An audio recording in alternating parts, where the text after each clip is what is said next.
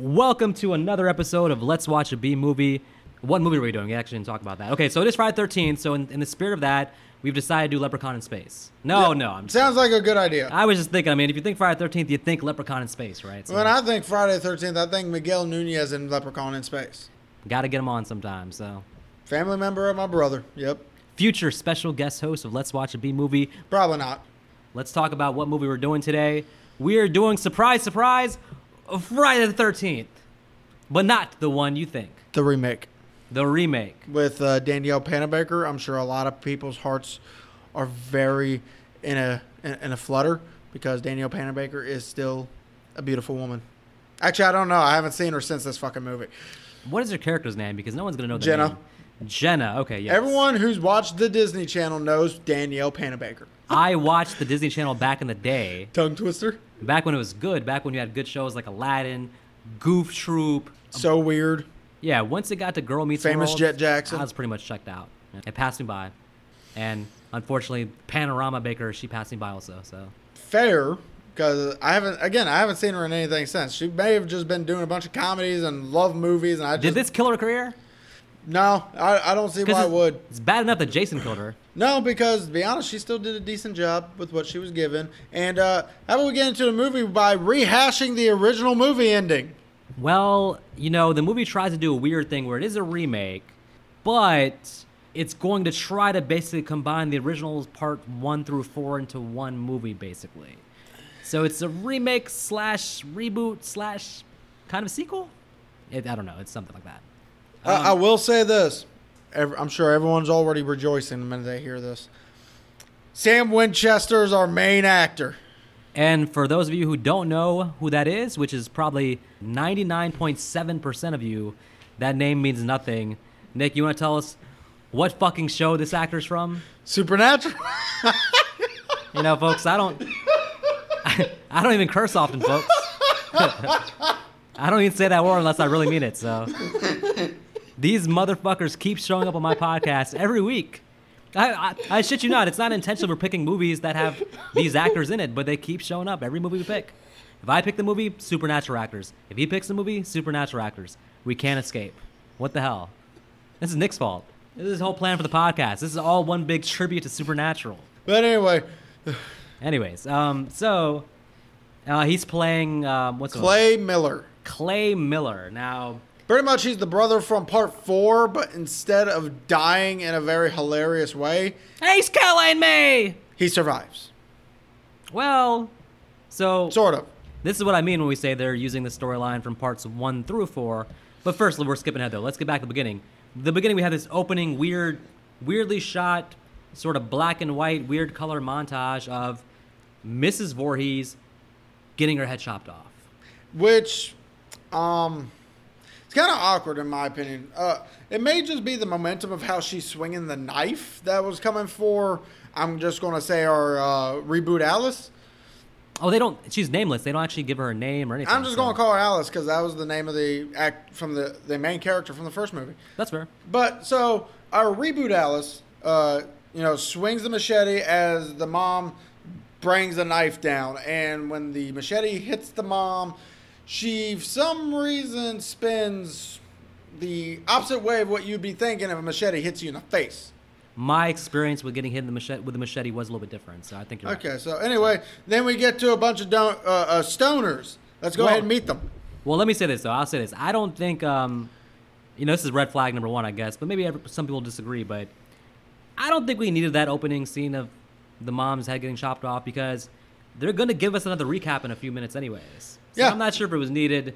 I mean, you could throw in there, but it was just, okay. But anyway, so our stoners, we shall now meet Wade, Richie, Whitney, Mike, and Amanda. So fun fact, Wade and Richie the actors are friends in real life, and they got the roles based on them already having a rapport as actors because they're friends in real life. So that's how they got cast. It shows on screen. It seems like they're actually friends. So, and we're not going to see a lot of that in this movie, so I appreciate it. Heck no, but what we do get is the Crystal Lake Legend, which is the recap that you were talking about. This series always has to give a recap. Always got to be Crazy Ralph speaking from the grave or them sitting around a campfire. There's always a recap because they assume that none of you have seen the previous movies, and I feel insulted. Well, how about this? Feel a little nostalgic when you see Sackhead Jason kill Wade. I love it. Baghead Jason, Sackhead Jason, back where he belongs. No mask, just pure with the sack on. He's gained about 30 pounds of muscle. Still my friend, though. Played by Derek Mears in this one. A.K.A. Predator. Or A.K.A. whoever won the latest Mr. Universe competition because he looks like a goddamn bodybuilder. Well, consider the fact Derek Mears actually played Predator in the Predators movie. What? Yeah. I didn't even know that. Yeah. Oh, my goodness. He actually played a Predator.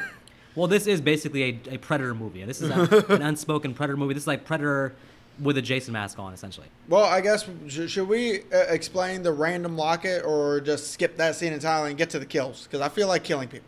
I mean, what? Well, this is the longest opening scene in the history of horror movies. Well, that's because Jason has 5 people to kill here. This is longer than the Drew Barrymore death scene at the beginning of Scream, even. That's because he has 5 people to kill here. And that one, he only had 2. Yeah, but it wasn't needed. Some of these deaths are pointless. They have no bearing on the rest of the movie. But, okay. One of them was pretty fucking intense, though. Well, they're all pretty fun. Like, for example, we have the one stoner guy who goes to find his weed. And he gets his ear chopped off. His entrepreneurial self is going to get some weed to smoke it or sell it or both. And unfortunately, Jason says no to drugs, but yes to murder. Yep, and then Richie and Amanda are fucking. Okay, back to the next part. Yeah, but the thing is, so there's a very awkward sex scene here. And I say awkward just because, I had to turn the volume down because I have roommates in my house and it was kind of loud and weird, but it's played for laughs, so I'm okay. And Friday 13 should have. Sorry. In this whole movie, every sex scene in this movie is awkward. It is, yeah, and especially, honestly, awkward for the actors. So on Crystal Lake Memories, the documentary, they interviewed Richie, the guy who played Richie, and he was talking about the actress, and he was like, she was like from a different country. She just came here to act, and she wasn't happy with like. Showing her tits? That kind of sex scene is not what she was expecting, basically, but that's what she was told. It's kind of like Part 5. Part 5 had a porn director who clearly wanted to just have crazy, awkward, long sex scenes. And this is like the beginning of the movie. It's a little bit early. It's okay.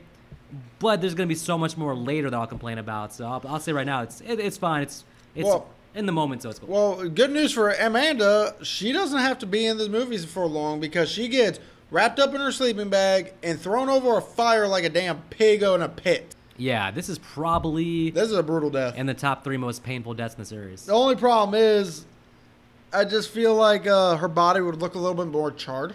She got off easy because what they implied basically was that, I guess, the fire burned through the sleeping bag and, like, cut her out of it, basically. So she fell out of it versus just staying there in the fire. So she probably would have been worse off, but she pretty quickly just falls out the sleeping bag. Yeah, but then she's already dead. To me, that looked more like a second-degree burn versus a death thing. Maybe she inhaled too much smoke and she died that way. This is the first indication for me that this is a different kind of Jason, because Jason's kind of a quick kill, quick hitter person. He's not necessarily a torture you or set up torturous traps for you. Like Richie's leg gets caught up in a little mousetrap thing. Bear trap. Mousetrap. What the what is it called? A bear trap? Bear trap. Richie gets caught in the bear trap, and his leg looks like it basically gets chopped off almost. And that looks painful as hell. Fair. And yeah, Amanda's burning the sleeping bag, but this is not like Jason's MO. Jason's more likely to take on the sleeping bag and hit her ass against a tree 5 times. Yeah. So this is a different kind of Jason. He's torturing them, which is a little bit odd, but okay. Well, how about we get to Mike's death, because that one's, I wouldn't say bloody, God, yeah. but that one looked painful as hell. This made me cringe. Like the way he got stabbed. He got stabbed through the heel, Oh. then in the hand, and then what was another one in his knee? And then he gets dragged down, and who knows what Jason does to the poor guy. It sounded like broke his spine, because you just hear a bunch of cracking, and then blood spits out of Mike's mouth. Yeah, as an opening, this opening throws you off because you're like, wait a minute.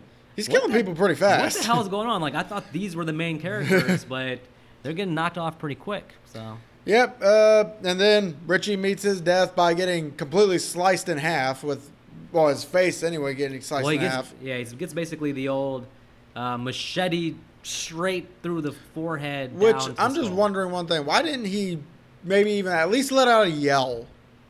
Because fucking Whitney's sitting there trying to get the bear trap open. He's like, uh-oh. I thought it was an interesting acting choice. It seemed to be, what I could tell, is that either he was in complete shock or he just said F it. Because he knew he couldn't move, so it was kind He of like... should have told Whitney, he's like, hey, fuck off. What I found more interesting is how he died so instantly. It seemed like as soon as the thing touched him, he's already dead.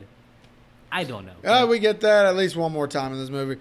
But So now we get the part that I feel is stupid, which is, we'll get into it more later, but Whitney's her name, right? Yep. Whitney running away from Jason, Jason with a machete, lunging at her, full force, the knife comes down, the machete comes down, and we cut to the credits. Now, for my money... Movie's over, everyone. I get you feeling Whitney's dead. You have a good day.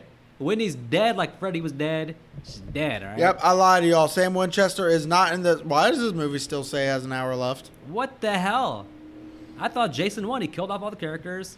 They're going to close down Crystal Lake again. They're all good. Okay, so now we're meeting, I guess, our real cast of characters. Jenna, Trent, Bree, Chelsea, Chewie, Nolan, Lawrence, and Clay. Yeah, that's it. Well, they all convene at a convenience store. So It's very convenient. very randomly, and then this is a classic.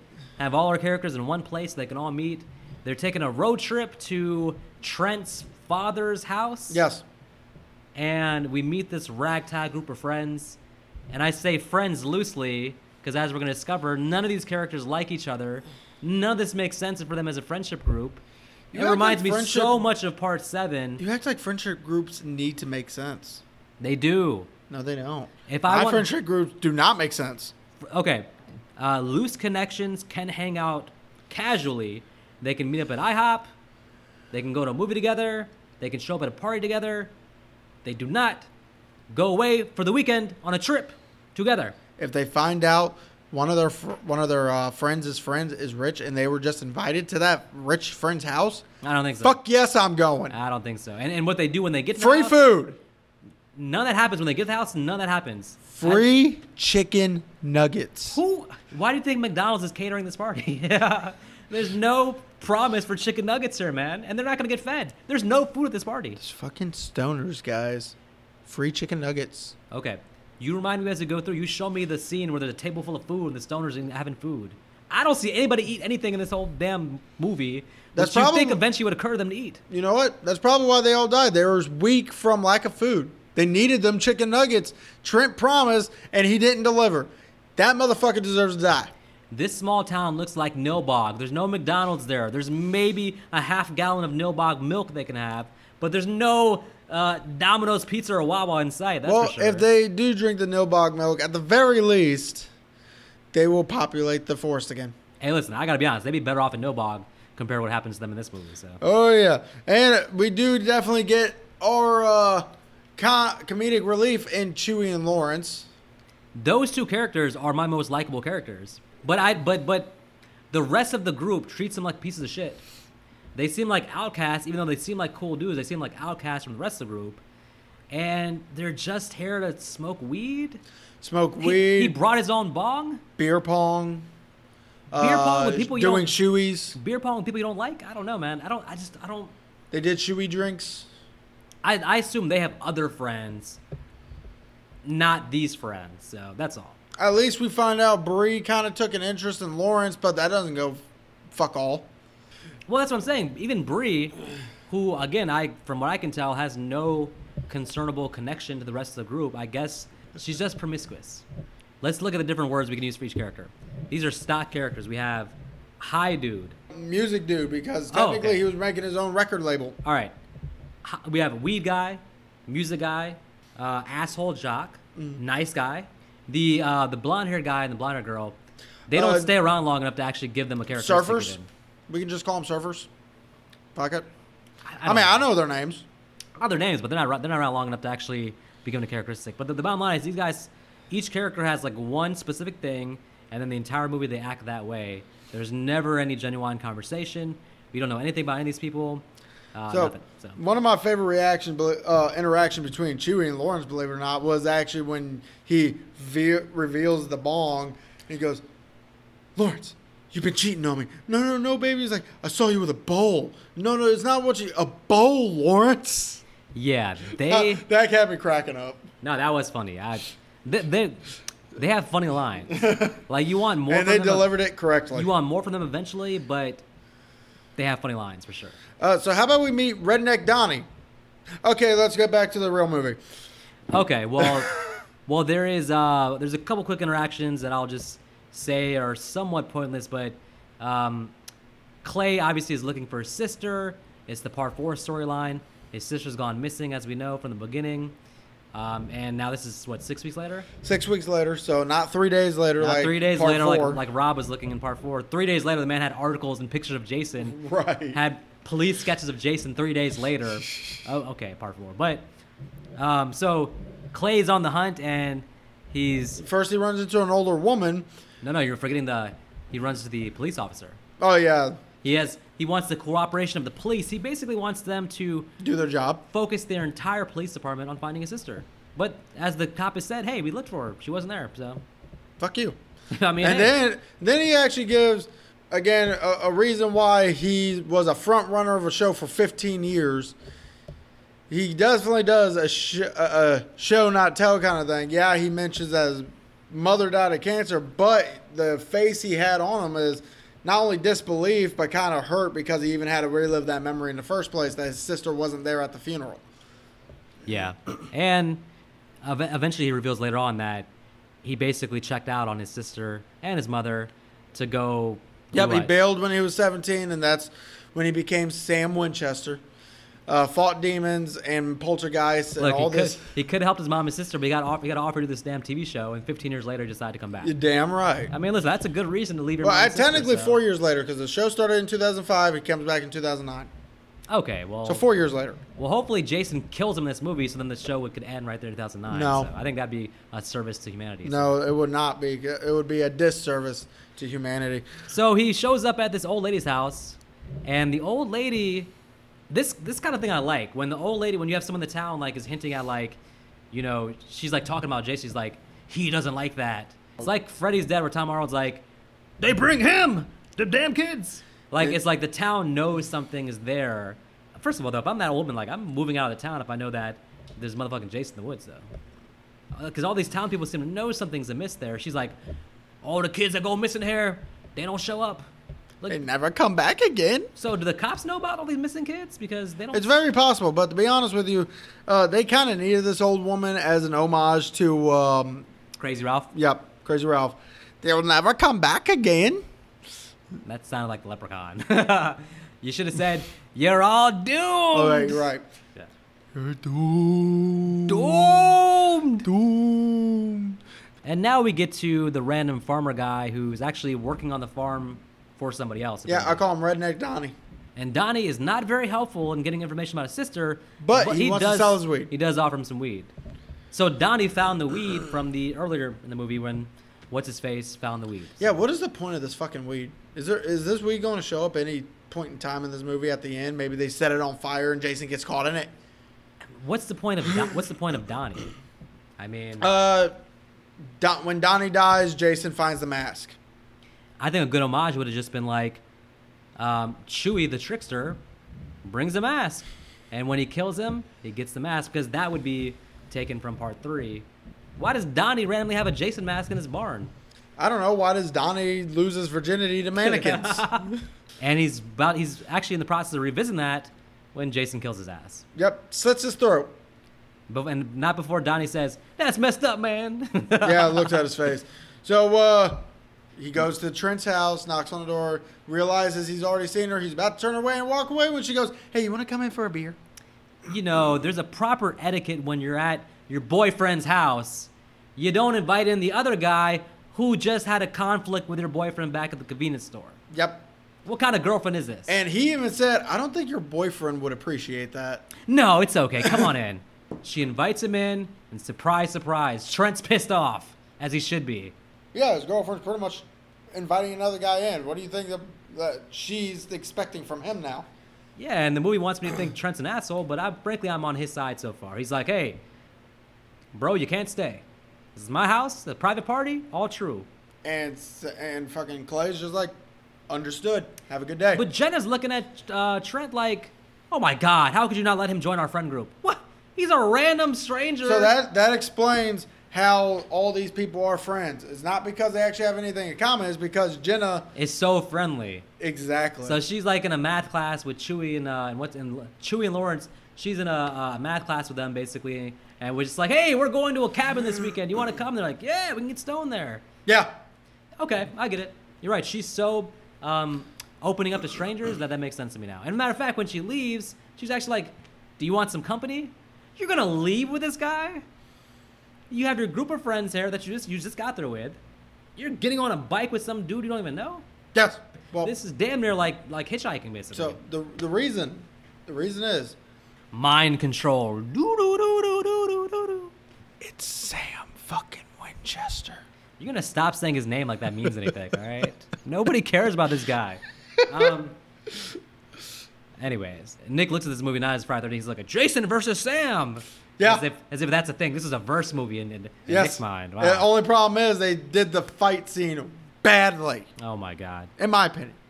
They should have had Dean come in at the end. Shouldn't have been a fight. It should have been Jason just killing his ass, decapitating him around the spot. No. That'd been more realistic. Nah. So anyways, we do got to talk about the blonde-haired guy and the blonde-haired girl because they're about to make their exit both from the house and from the movie. Nolan is shot by an arrow. The blonde-haired guy's down. Now, Jason's aim is impeccable. Oh, yes. This man... He doesn't use a crossbow this time either. He's shooting a moving target on a boat. Yes. The boat's moving. Yes. And in mid-moving, he still gets him in the head. Yes. That's damn near impossible. No, it isn't. With an arrow? Exactly. You have to aim at the spot you think he's going to be at. Yes. It's a person standing on a boat. Yes. That person ain't moving. The boat is. That's what I'm saying. It's a moving target. Yes. It's not easy to have a standstill target. What, you can't hit a standstill target with a bow? With the bow and arrow? Yes. Even if I could. It moving is 10 times as hard, and no, I can't do the standstill either. So, but. We are going camping one day. I'm going to show you how to make a bow and arrow. What he's doing equivalent basically is standstill. That would be like throwing a dart from back there and hitting the center middle spot. Yes. Now, imagine the dartboard is moving back and forth on the wall with no rhyme or reason. It's not like the boat's going in a straight line. It's just moving, like almost in a damn circle. Yes. Okay. You seem to have no logical problems. Let's move on. I feel like this is bullshit. Because any hunter will be able to make that shot. Here's what happened in real life, right? The first arrow misses his head by 3 inches. The guy's like, oh, shit, who just shot that? He turns back. Second arrow misses him by 5 inches. Like, holy shit, who is this? Third arrow gets him. And now we're talking realistic. Nah. Yeah. Oh, okay. This man has been a hunter his entire life. Maybe. There's no maybe to it. Notice how there's no animals in this forest. Even as a hunter in real life, he's never shot anyone in a boat, I'm pretty sure. Maybe he has, but probably not. You never know. You don't know his past. By the way, if Trey's cabin, or is it a cabin? Trent's if Trent's cabin house, has whatever. always been there, and I assume Trent's been there Plenty numerous of times. Shouldn't he have already been killed at this point? Like, no. Why? Like Jason, they show basically, it seems like is like a little while away from that cabin, Yeah. like within quick walking distance. Yeah. Shouldn't Trent's whole family been murdered at a certain point? Nah. You know why? The old woman wasn't murdered. He apparently does not give two shits about people who already lived there. The old woman, grandfather clause, man. The old woman was driving distance away, I think, because remember Clay was driving in different locations. He had a truck originally, I think. No, he had a bike the entire time. Oh, did he? Yeah, it was a motorcycle. Okay, but it wasn't him walking from place to place. No. Those places are in town, but they're not at the lake. So after Nolan's been shot, Chelsea gets hit by the boat. Painful. That part is completely coincidental. That's a concussion. That's gonna hurt in the morning. So she sees Jason, hides under the dock So I want to bring this up. So right before she dies, she looks up, sees Jason. Okay, whatever. Machete goes in, comes out. We see tits. She falls. And then we get the exact same shot that they used right before he stabbed her for also after he stabbed her, still looking for her. That's bad. I'm sitting there thinking, why? Why didn't they just have him, walk away? I gotta ask.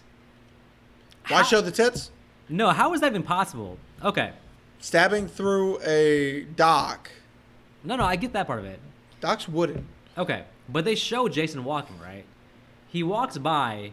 He's not looking down. He's looking straight ahead, right? So he's not looking down. She's not touching the bottom of the dock with her head. Otherwise, it'd be something where, like, with his feet, he just feels she's underneath. She's not touching it. She's actually below. He walks back, right? We hear no more footsteps, but then the thing comes down in the exact spot. He is there. I just think they're taking this Jason the Hunter thing to extreme of, like, basically, he's essentially Predator. He's the greatest hunter in the history of the world, apparently. Like, I don't know about that. He's doing stuff here that's a little bit crazy, so. So, pretty much Clay's and Jenna's first interaction with Jason is they hide under a boat. As people do. And you find out the camp still has power. Oh, God. How does this camp that has been shut down since, 1980, still have power? Now, this is interesting. So, we know the timeline, the original series is all messed up. But what the hell is the timeline here? You're saying since 1980, you feel like 1980 was like when his mom's head got chopped off. Yes. You feel like this is like 30 years later? Yes. Interesting. And so if no one's been in this specific site for 30 years, how would there still be power? Not only that, but it's like, okay, again. And spotlights nonetheless. Again, Trent's cabin there. He's been coming there back and forth. Like, why? If Jason saw his mom right there in 1980, that means the killing should have started immediately after that. Mm-hmm. And you know what's funny? They didn't mention what happened to Alice. I thought that they may say, like, okay, well then 6 months later he killed the girl. They didn't mention that. Well, here's another thing I'm wondering. Who was the headless body? This is why I wanted to bring up the old woman again. Because at first I was thinking, oh, he's just carrying Donnie's body. Well, he didn't cut Donnie's head off. He just slit his throat. He didn't cut Nolan's head off. And to be honest, Nolan was still on the boat. I doubt he went out there to get him. And he didn't. And we find Chelsea later on still in the fucking water. This again is a ripoff of Predator, because Predator, and especially Predator 2, would walk around with people's heads. So whose headless body is this, and who is the headless body? Was it the old woman? Was it just some random schmuck? No, because I like what you're saying as far as, like, if the old woman knows about him and has been there the entire time, it doesn't make sense why he would suddenly make it a priority to kill her. It seems like you're right. If he sees Jason in the original series, he doesn't bother the town people. Mm. It's just if you come to the lake, you trespass on his territory. But she lived in the lake. She did not live in the lake. This is where you're missing it. When he visited her, I'm pretty sure that was like a house away from there. You could see the lake in the back. I don't think so. Maybe. Probably not. See the lake in the back. Well, none of it makes sense. And how? Okay, if he's been around for 30 years, how are these people just living on the lake then? Wouldn't they all be trespassers? Wouldn't you want to kill all of them? I mean, to be fair, they're also not young kids that could resemble the teens that caused whatever happened to Jason to happen, because obviously Jason's still alive. There's no random reason why he would just suddenly go kill the woman. Yeah, so she's been living there the whole time. So it's like, why would she be like a random Tuesday, just be like, whoa! Yeah, so we gotta get back to that old lady. Yeah, so we pretty much get a random headless body that we never meet. So there's your character that we never even got to meet, and there's a dead body. I was probably the one good character, beheaded before we got to know him. Damn it! And we find out Whitney's alive. Kill me now. Whitney has been taken as a hostage. Yes, because she, if we mentioned the locket that we probably should have mentioned, she supposedly looks like Jason Voorhees or Pamela Voorhees before she got old. Because that locket had a picture of Jason's mom when she was younger. How did that save Whitney at the beginning of the movie when he's lunging at her with a knife and it comes down on her face? Maybe. What happened that split second to change Jason's mind? So maybe it didn't change her mind right away. The machete came down, but the locket deflected it. This is such bullshit. Jason taking someone hostage is the dumbest shit ever. So first of all, if it was his mom, then guess what? That means Whitney would enslave Jason. Jason would be her personal slave now. She could tell him what to do. She could own him. Him locking her up and then, oh yeah, you're my mom. That makes no sense from any angle. She does not understand her power Because let's say he thinks it is his mom. He's gonna enslave his mom and chain her up. That doesn't make sense. You don't know what they did in their God. young lives. This would actually establish why she's so. Stockholm syndrome. No. So I just want to. I'm not buying that. So another thing I want to mention is another Chewie line. Let's all be one big happy cliche. Honestly, I get the Thank feeling. goodness for some. I get the feeling that's self-referential Yeah. to what they are compared to the rest of the series. They are literally carbon copies of all the other characters we've seen throughout the series of movies. I appreciate the self-awareness. They know what they've signed up for. Also, why was Trent so pissed off over a chair? It had special family and sentimental value. But a chair It was just a chair. versus somebody's potential back broken. Well, again, this is why I'm saying Trent doesn't like the guy. So it's like, if the guy falls, he immediately thinks my chair, not the safety of his friend, because it's not his friend. All right. Well, Treats Chewie like a piece of shit. well, unfortunately for Chewie, he gets stabbed with a screwdriver. This is a little bit too bloody, actually. I was like, Well, it depends on where in the throat it hit him. If it did hit him in the jugular vein, yeah, it's gonna get bloody. yeah. It wasn't a fun kind of gore, though. I was like, I don't need to see this. And now here's something I'm wondering: does Jason somehow lock into his horror portation skills while he's alive with this next couple of scenes? Well, they built underground tunnels for him in this movie to give some kind of explanation for his ability to transport in and out of different places. But then on top of that, they go and add the horror transportation. What do you call it? The Horror portation. horror portation. Because what happens in this next bit?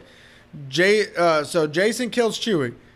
Jason catches Whitney in not even 2 seconds, takes her back, chains her up, comes back, kills Lawrence. Lawrence put up a good fight. Well, yeah, up until he got a axe thrown onto his back. He'd been alright if they came and helped him, but because he's not anybody's friend, nobody cared to come and help him. No, And that Jason was- would have killed him. No, they could have got him. Jason would have killed him. Here's what we do though. You have 5 people, right? No, 4 people. One person's a diversion, they run this way. One person runs this way. One person runs that way. You're better off splitting up at this point. Well, this is where I figured Jason has horror portation, because right after finishing Lawrence off, he's on top of the house. Listen, Santa Claus can do it, and so can Jason. He goes from literally half a mile away from the house to on top of the house in the amount of seconds it takes for Lawrence to fall on the axe. What they did here was they took Zombie Jason from parts 6 through Jason X. They took the Jason of parts 1 through 4, and they combined it all together, giving him all the strengths and none of the weaknesses. This is by far the most unstoppable version of Jason, even more so than Uber Jason from Jason X. They made this motherfucker basically like So you're saying a this is superhero, the- an unnatural, unstoppable killer. This is Day Jason. No. It's like Daywalker, but with Jason. Yes. Day This Jason. This is the Blade version of Jason. Day Jason. Day Jason. Day Jason. Because from what I can gather, not only is he the best hunter of all time, he's also like damn near 7 feet tall, 300 pounds of pure muscle, no fat on him. He also can teleport, as you said, Yep. and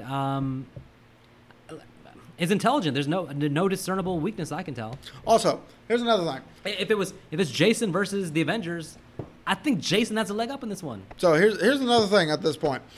So earlier in the movie, power goes out. Trent gets pissed off saying, "Why is the power out?" Well, in one scene later, power goes out all the time. There's no reason to get pissed. It's like, then why the fuck Yeah, were you pissed earlier? he's always pissed. That's his MO. So Trent has a gun, by the way. yeah, let's see how much good he does with that. So Nope, because Bree gets impaled on antlers and then Trent shoots her. I thought it'd been funny if they would have played this like actually Trent killing her him instead of actually Jason. killing her, because actually the way he did it when he found her body, he very quickly was like, "Jason killed Bree." I know what he was thinking. Probably he's like, "I shot her." He's like thinking, "I killed her." Right. Because he shot in the door 3 times. I'm pretty sure that it would have been just more funny if he actually shot her. As it is, she gets killed 5 times. She gets impaled, she gets shot, And Jason's about to throw her ass off the roof so she can land on the damn police car also. And the fourth time was actually prior to this, and that was the bad sex she had with Trent. Talking literally lines and scenes talking about her damn tits. We don't need egregious. The longest, most drawn out, uncomfortable sex scene. Oh my God. I mean, they cut to different scenes. Like, I think they cut it between this and Chewie's death scene, and it keeps cutting back, and I'm like, okay, we get it. They're having sex. Oh, and you want to hear the worst part? Amelia walked in at the entail when she was moaning really loudly. Well, here's another uncomfortable thing. The cop gets a fire poker to the eye. I'm sure that was very uncomfortable. Cops are useless in horror movies. They never do anything productive. This guy had it coming. He was skeptical hippo. And Jason, with his supernatural powers, jumped down and with one perfect swoop of the hand, impaled the guy through the door, through the head. That's going to hurt Gene. And then Trent gets stabbed and then impaled on what looks like a tow truck. This was well done because this was done in a very humorous way where you think the truck that drove by is Jason, and they build that up, but then that's just some bullshit. Guy with a fucking breathing tube in his nose. I remember when I saw this in theaters, that scene got a lot of laughs. People were laughing their ass off when that happened. So. Up until Jason then shoves the machete in and then picks him up by the machete to make it go deeper and deeper. They were still laughing. Because Trent was such a despicable asshole. You know, the funny thing is, this is a shared universe because I don't know if you remember the first Transformers movie. This actor's in that playing a high schooler named Trent. Michael Bay actually came out and said, yes, it's the same guy. It's the same character. Trent, who's Megan Fox's boyfriend in Transformers, is the same Trent here. Oh my gosh. And they should have mentioned that. Yeah, I dated this girl. It looks so much like that actress. Clay finds Whitney. No one gives a shit. This is where the movie falls off dramatically for me because that middle portion was great. It was a lot of fun. The humor was there. The deaths were there. There's a lot of action. When we get back to the whole just focusing on the brother finding Whitney and she's still alive, but she's a hostage. And now you have the awkward trio of Jenna, Clay, and Whitney. And this is where the wheels start to fall off a little bit for me. I'm just starting to lose interest because I don't care about Whitney. I know that in the first 15 minutes, she's our main character, and we're supposed to, based on that 15 minutes, form some kind of emotional connection. But to me, she hasn't earned the right to be the final girl or the main character in this movie. So we get back to her now, you realize, okay, this is all about her. This is her storyline. It just doesn't. So then you must have been extremely happy when Jason just stabbed her straight through the chest. I felt amazingly relieved because I was like, listen, they made the right choice here. We really want to follow Clay and Jenna. It's their story now. They've earned the right. So when Whitney got... What? You know... Why did Jenna get stabbed instead of Whitney? I have no explanation because I don't think Jenna did one wrong thing in the entire movie. She didn't. She's such a nice person. Yes, she was. She was Danielle Panabaker. I mean, she was Daniel Panorama, yes. And she was because apparently this killed her film career as well as her character died. Yeah, and here's another question. So you're at the bus, and to be honest with you, you're thinking, oh, this is going to be the climax because all of a sudden Jason ends up behind Clay, shoves Clay's face into the bus, and for some reason doesn't kill him. Nope. Why? Is Jason stupid? Since when? All the previous movies. just not in this one. Here it is. Here's the verses everyone's been waiting for. Jason versus Sam Winchester. Oh, wait. No, Clay. Sorry. When I was in the movie theater, I did hear one person say that.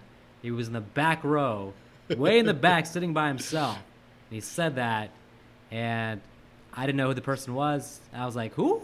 Jason versus, huh?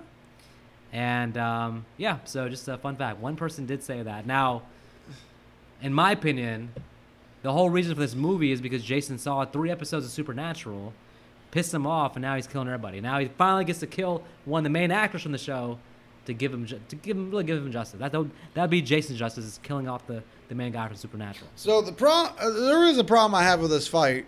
There's like 3 instances where this fight is edited to the point where it's kind of not readable. Like, there's a part where Jared Padalecki tackles Jason. And then all of a sudden, the very next shot, it looks like Jason just caught Jared Padalecki's fists. And I'm just like, when did he throw a fist? Yeah. I never saw this man throw a punch. I just saw him tackle him, and all of a sudden he's in a chokehold. It's one of those movies where they maybe never thought to actually have A real fight? a fight choreographed on set, because it's not really a movie where Jason's in fights. So when you get to the actual fight scene, you're like, the director's kind of probably winning. He's like, do this, do that, and they're editing. And they're like, yeah, that looks good, and Real question I got also is, why did Jason never throw a punch? I'm sorry. If you're in a fight, you're not just going to pick someone up and throw him. You're going to sit there and swing. Swing, better. That I'll stand against, because outside of Jason getting boxed up on the damn roofs of Manhattan, I just don't see Jason throwing a punch. And if he had thrown a punch, he would have knocked off your boy's head. So No, it wouldn't have, because he's human in this. no, Yeah. he's definitely not human, right? He's human. He's not human. Oh, wait, the horror portation. Hey, he's human. Yeah, he's Instead, some weird mix of zombie Jason and human Jason. But instead, Jason gets his head fed through a wood chipper and stabbed. Ouch. And I'm just wondering. Ouchies. I'm just wondering, why didn't they just push him in the rest of the way? Because they're stupid. Better yet, why didn't they just decide to leave? They're dumb too. Instead, we get this montage, which reminds me of the most important fact about this movie. The most important thing that cannot be overlooked. The chair is still broken. The chair is still broken. You know, if nothing else, we need to get this damn chair fixed. Right. Now, Trent's dad's going to be pissed as all hell. Trent's dad's going to be pissed. The whole Trent family legacy is in jeopardy because this chair is supposed to get passed on to generation after generation. Right. And now, Trent and Bree's baby will never get to feel what that soft, luscious seat felt like under the tush. Imagine Bree's poor family when the coroner has to explain to her, what happened to our daughter? Well, it looks like she was impaled. Then she was shot 3 times. What? Postmortem. And she was thrown off the roof and landed on the police car windshield. Fair. Poor Bree's parents having to hear that damn news. Well, and by the way, I hope that that Chewie and Lawrence's parents actually know where they went for the weekend, because they may have a hard time ever finding them. So, in true Friday 13th fashion, we get your final jump scare, which, to be honest with you, they should have left alone. Should not have added this. Should have had these characters just leave instead of throwing Jason in the fucking water and then throwing his mask back in the water with him. No. That would have been a better idea. Walk away. You know, as late as 2017, they had a sequel in the works. Like, to a point where apparently they had a script, they were in pre-production, but in 2017 they canceled it all together completely. This movie made a lot of money, so you would have thought they would have fast-tracked a sequel pretty quickly. Could have brought Jason Mears back. You could have brought back Supernatural dude. Probably not. Killed him in the opening scene, though. Is what you want to do. So. Well, yeah, they would have had to, because that literally after this movie, Jared Padalecki signed on for even more seasons of Supernatural, so he didn't have the time. You just film film during his off season. Hell, Jared Padalecki and Jensen Ackles both gave up starring roles in the MCU universe to be part of Supernatural. So they're stupid. Jensen Ackles was supposed to be Captain America. So these are idiots. Their agents are idiots too. No, because they still made more money. Think about all the conventions they went to. Think about all the publicity they got. And Nick. They did more. Nick, I have to tell you, if he was Captain America, there would have been more conventions. There would have been more publicity. He would have been Captain America. Jensen Ackles and his wife are now doing a prequel series of Supernatural, so even more money's going into it through his own studio company that he decided to make because he was in Supernatural and he had fun as a director. You know, comparing MCU and Supernatural, it's really like comparing Jason and the Puppet Master. It's really like Alien and Pumpkinhead. It's one of those comparisons. So I'm glad he chose to do Puppet Master instead of Jason. Yeah. You're damn right, because guess what? Yeah. Puppet Master has more movies Than Jason? Than Jason. Get out of here. They literally just released like an 11th movie, even though it was shit, because they changed the puppets Yeah, but how many characters so much. But think long and hard about how many Jason movies there actually are, though. It's about 12. Yeah, but here's the thing. What do people want to see more? Puppets killing Nazis versus Jason killing naked teenagers. Answer is Jason killing naked teenagers. All right, let's get to our categories. Alrighty, best performance for me. It's Chewie. Every single man. time he was on screen, I was laughing. I enjoyed his performance very much. Well, that guy's actually a good actor. So, fun fact with him, he actually was also in the friendship group with the actor who plays Richie and the actor who played the other guy in the beginning. I'm kind of surprised they weren't in the beginning then. So those two convinced him to take the role because he was hesitant. Because actually, this time, he had just been in the movie Disturbia. Mm-hmm. He played Shia LaBeouf's best friend in Disturbia. He was actually getting like really good, strong teen roles. It was kind of actually for him he was a well-known face at the time, basically. So it's kind of a step back for him to be like random teen or Friday the 13th movie. But his friends convinced him to do it. They said it'd be fun, and he did it. But yeah, he's a standout because actually he's a good actor. He could have done a lot more too if they gave him more to do, basically. The fun factor of the movie definitely goes down once him and Lawrence are gone. Let's see it, but standout. Yeah, I'm gonna give it to him also. I think you're right. I think he does strike me as a memorable character in the movie. So. Hell, even his death scene, he literally was fucking around with a hockey stick and sees Jason. Instead of getting scared, he's like, I think it completes your outfit. Well, the actor said, Derek Mears said that the dude basically was like, he was like so into it. He was like, put more blood on me. Let's do more blood. And he was like, there was so much blood. He said that he had to keep asking him like, dude, can you breathe even? He's like, let's just do it. So he was like so hyped up about it that he was like asking for more and more blood. He wanted to be as bloody as possible. So Now, I'm surprised he didn't try and ask for like a bigger death scene than just a screwdriver through the throat. Yeah, but Like maybe get thrown all over that shit and have stuff just sticking out of him. But they made it big with just how damn slow the screwdriver went into him. That shit was cringe. All right, worst performance. This is a hard one because, to be honest, none of the actors did a bad job. But I'm going to go with Brake, the cop. Mainly because he was in such a short scene. Yeah, it may have added characterization to Clay, but what did we really know about Brake besides he was a cop? Yeah, nobody was terrible. Some of Lawrence's lines fell a bit flat sometimes. But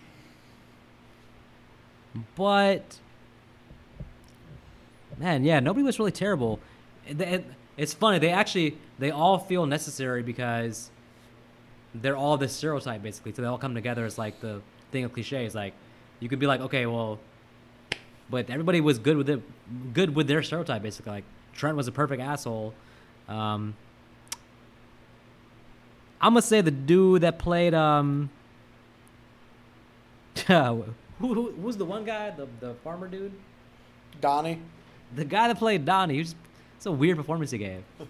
The way he was saying his lines is like weird. I was about to push the start button on the machine and whoop ass on you, boy. Yeah, like I don't know. I'm sure that was meant to be funny, but at the same time, it came off just very over the top and stupid. I was happy to see him get killed, honestly. Best scene, be honest for you, to me it was that 20-minute opening. I was gonna say the same thing. This is one of those movies where the opening is the peak of the movie. The 20 minutes is enough to actually where you do actually like those characters, and it's a lot of action and a lot's going on and it's fun. That opening is fantastic. And the music definitely just adds to the intensity and the excitement of the movies and the deaths and the blood. Yeah, the movie, like the opening is fantastic. Nothing else really stands out, so I'm gonna go with the opening too. Yeah, it was long as shit. It was 18 minutes, and they spend so much time on it that the rest of the movie is like kind of shortchanged a little bit. But no, it was good shit. And then worse for me was that ending jump scare when Jason just jumps out of the docks. Like, why? Why did you even need to add that? It's Jason Voorhees. We all had a feeling he was going to come back to life. We all had a feeling you were probably making a sequel at the same time. Yeah. You didn't need to add that stupid jump scare. The whole ending to me was the whole last 10 minutes, last 15 minutes for me, just was a drag. I couldn't get into the last 15 minutes. So. What would you like to explore more? Be honest, originally I wrote nothing, but I would like to see like Jason's upbringing a little bit more after his mother died. Yeah. Like maybe show him growing up hunting in the woods, even though kind of self-explanatory. But it would make sense for Vic to understand how he's able to shoot a bow and arrow. True. No, you can shoot a bow and arrow, but you are the best bow and arrow shooter in the history of the world. That's what they're telling me. They're saying there's Robin Hood and there's Jason. So you're saying he would never be able to hit a moving target? No one should be able to hit a moving target with an arrow? Have you not seen the show Arrow? I have not. No. Neither have I. I'll watch it someday after I watch Supernatural. So that means never. I don't watch DC stuff. You know,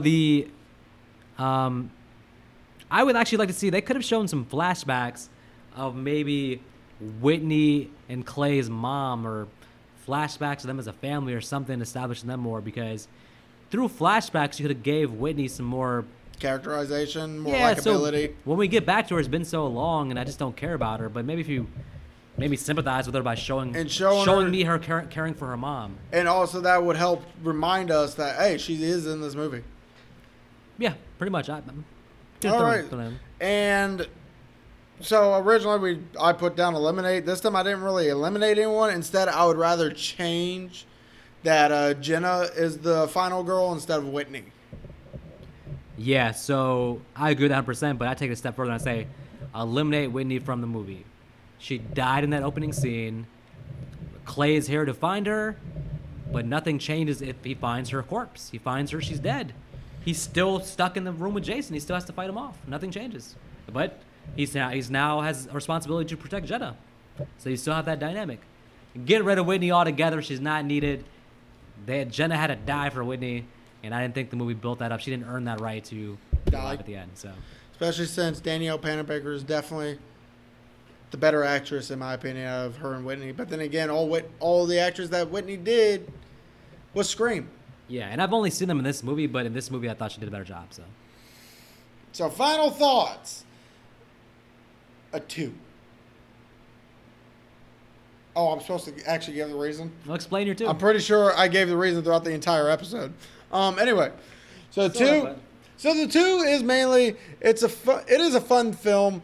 It's definitely fun. The first 20 minutes is definitely the best part of the movie. The kills are definitely not what you're used to when it comes to these Jason films, because honestly, besides part 7, Jason was really just a one-note character when it comes to kills. Most of them just happen to be with a machete. Part 7 had him with a lot of different stuff. But still, all the kills were quick. In this one, they were imaginative, and they were pretty gory. One of them was actually fucking frightening if you were put in that situation yourself. And then you got Jason being just this big, hulking mass of monster. Yep. The music made it for an incredible backing to the movie itself. Then you got the actors. They did a good job. However, the reason I give it a 2, because I just loved on the movie so much, is it's definitely a throwaway movie. A lot of people, when they say they want to watch Friday the 13th, no one really thinks of the 2009. They all think of the original. Most of them only think of part 6. Or part 4. Or part 4. So throughout thinking about where I'd put this movie in a ranking, this movie is definitely a 2 out of 4. I think that's fair. And yeah, this movie is funny, you're right. It's not a bad movie by any stretch, but I think the Friday the 13th audience is kind of split on it, basically. It's not hated on. Nobody looks at this as how Nightmare fans look at the Nightmare remake. Mm-hmm. It's not shitted on or just considered a terrible movie. Nobody considers it the worst in the series. But it never comes up when people talk about what are your top couple favorites to watch. You're right. You hear part 4, you hear part 6. Surprisingly, I think Jason Takes Manhattan is starting to take a turn towards becoming more popular and loved, actually. People are starting to revisit that. And just because of how ridiculous it is. I've always said as bad as it is, it's that one's probably one of the most rewatchable ones you could watch. So, yeah, this movie Up until the end. Yeah, the reason, to add on what you're saying, the reason it's a throwaway is because basically it's just essentially just borrowing pieces of the other movies and trying to give you a summary of the first 4 movies for like a new audience. So technically, if you've already seen the first 4 movies, you're not getting anything new here. It's just encapsulating what happened in the first 4 movies and trying to give you the best bits, basically. So it doesn't add anything new to the series. It's a different Jason. I mean, Jason's basically Predator. He's the best hunter of all time. It goes in a different direction a little bit. I would say the middle part of the movie is a lot of fun. When Jason is killing off all the kind of the side characters, it's a lot of fun, and the opening is great as well. The ending I didn't like. Like I said, I don't like the character of what's her face. Whitney. I don't like the character of Whitney. So, yeah, I'm gonna go with a 2 as well. I think it's not the worst in the series, not the best in the series. It's just kind of Fair. Yeah, it's kind of like, well, as with all remakes, it's kind of unnecessary. I think this movie would have done better actually just to have gone full on, we're a sequel. Remove that first thing about his mom getting killed, have him already have the mask, or have him keep the sack the entire time. But you can fit in the timeline especially if you do Sackhead Jason, you can fit it as like being between part 1 and 2 maybe. Or he has the mask and this is just a sequel to Jason Goes to Hell. I think the thing that brings it down is just that it's embraced as a remake. If it was just a sequel, I think actually people would rank it a lot higher, honestly. It just has that remake feel where it's like, oh, he's getting the mask and they're recapping everything again. It's not a bad movie, fun time. It's the writers of Freddy vs. Jason wrote this. So they clearly stepped up their game from when they did Freddy vs. Jason. And it's the director who did the Texas Chainsaw Massacre remake, which is actually a pretty good remake. So the movie looks beautiful. It's well shot. I think but the characters are stock stereotypes, cliches like crazy, and I do not buy them as a friendship group at all. So the only reason the Texas Chainsaw Massacre remake works so well is because Jessica Biel. She was amazing in that, acting wise. Yes. Yeah. Not because they redid the butt shot that they did in the original. No, it was just a well done. It was the first of the big remakes, and it had that sort of at the time that kind of look of it still was appealing. By the time they got to that Nightmare remake, that super serious look was no longer appealing. It was just annoying by the time they got to Nightmare. But back in 2003, when you first saw it in Texas, you're like, "Ooh, this is a gritty remake." But then they tried to do that with everything. Everything was a gritty remake, and ended up being a shitty remake. So, but anyways, it's not the best series, not the worst series. It's not New Beginning, but it's not Part 6. It's somewhere in the middle. So, 2 stars. And with that, I'm going to 2-star out of the fuck out of here. You all have a good night. And remember, puppies are cute and fluffy. Happy belated Friday the 13th.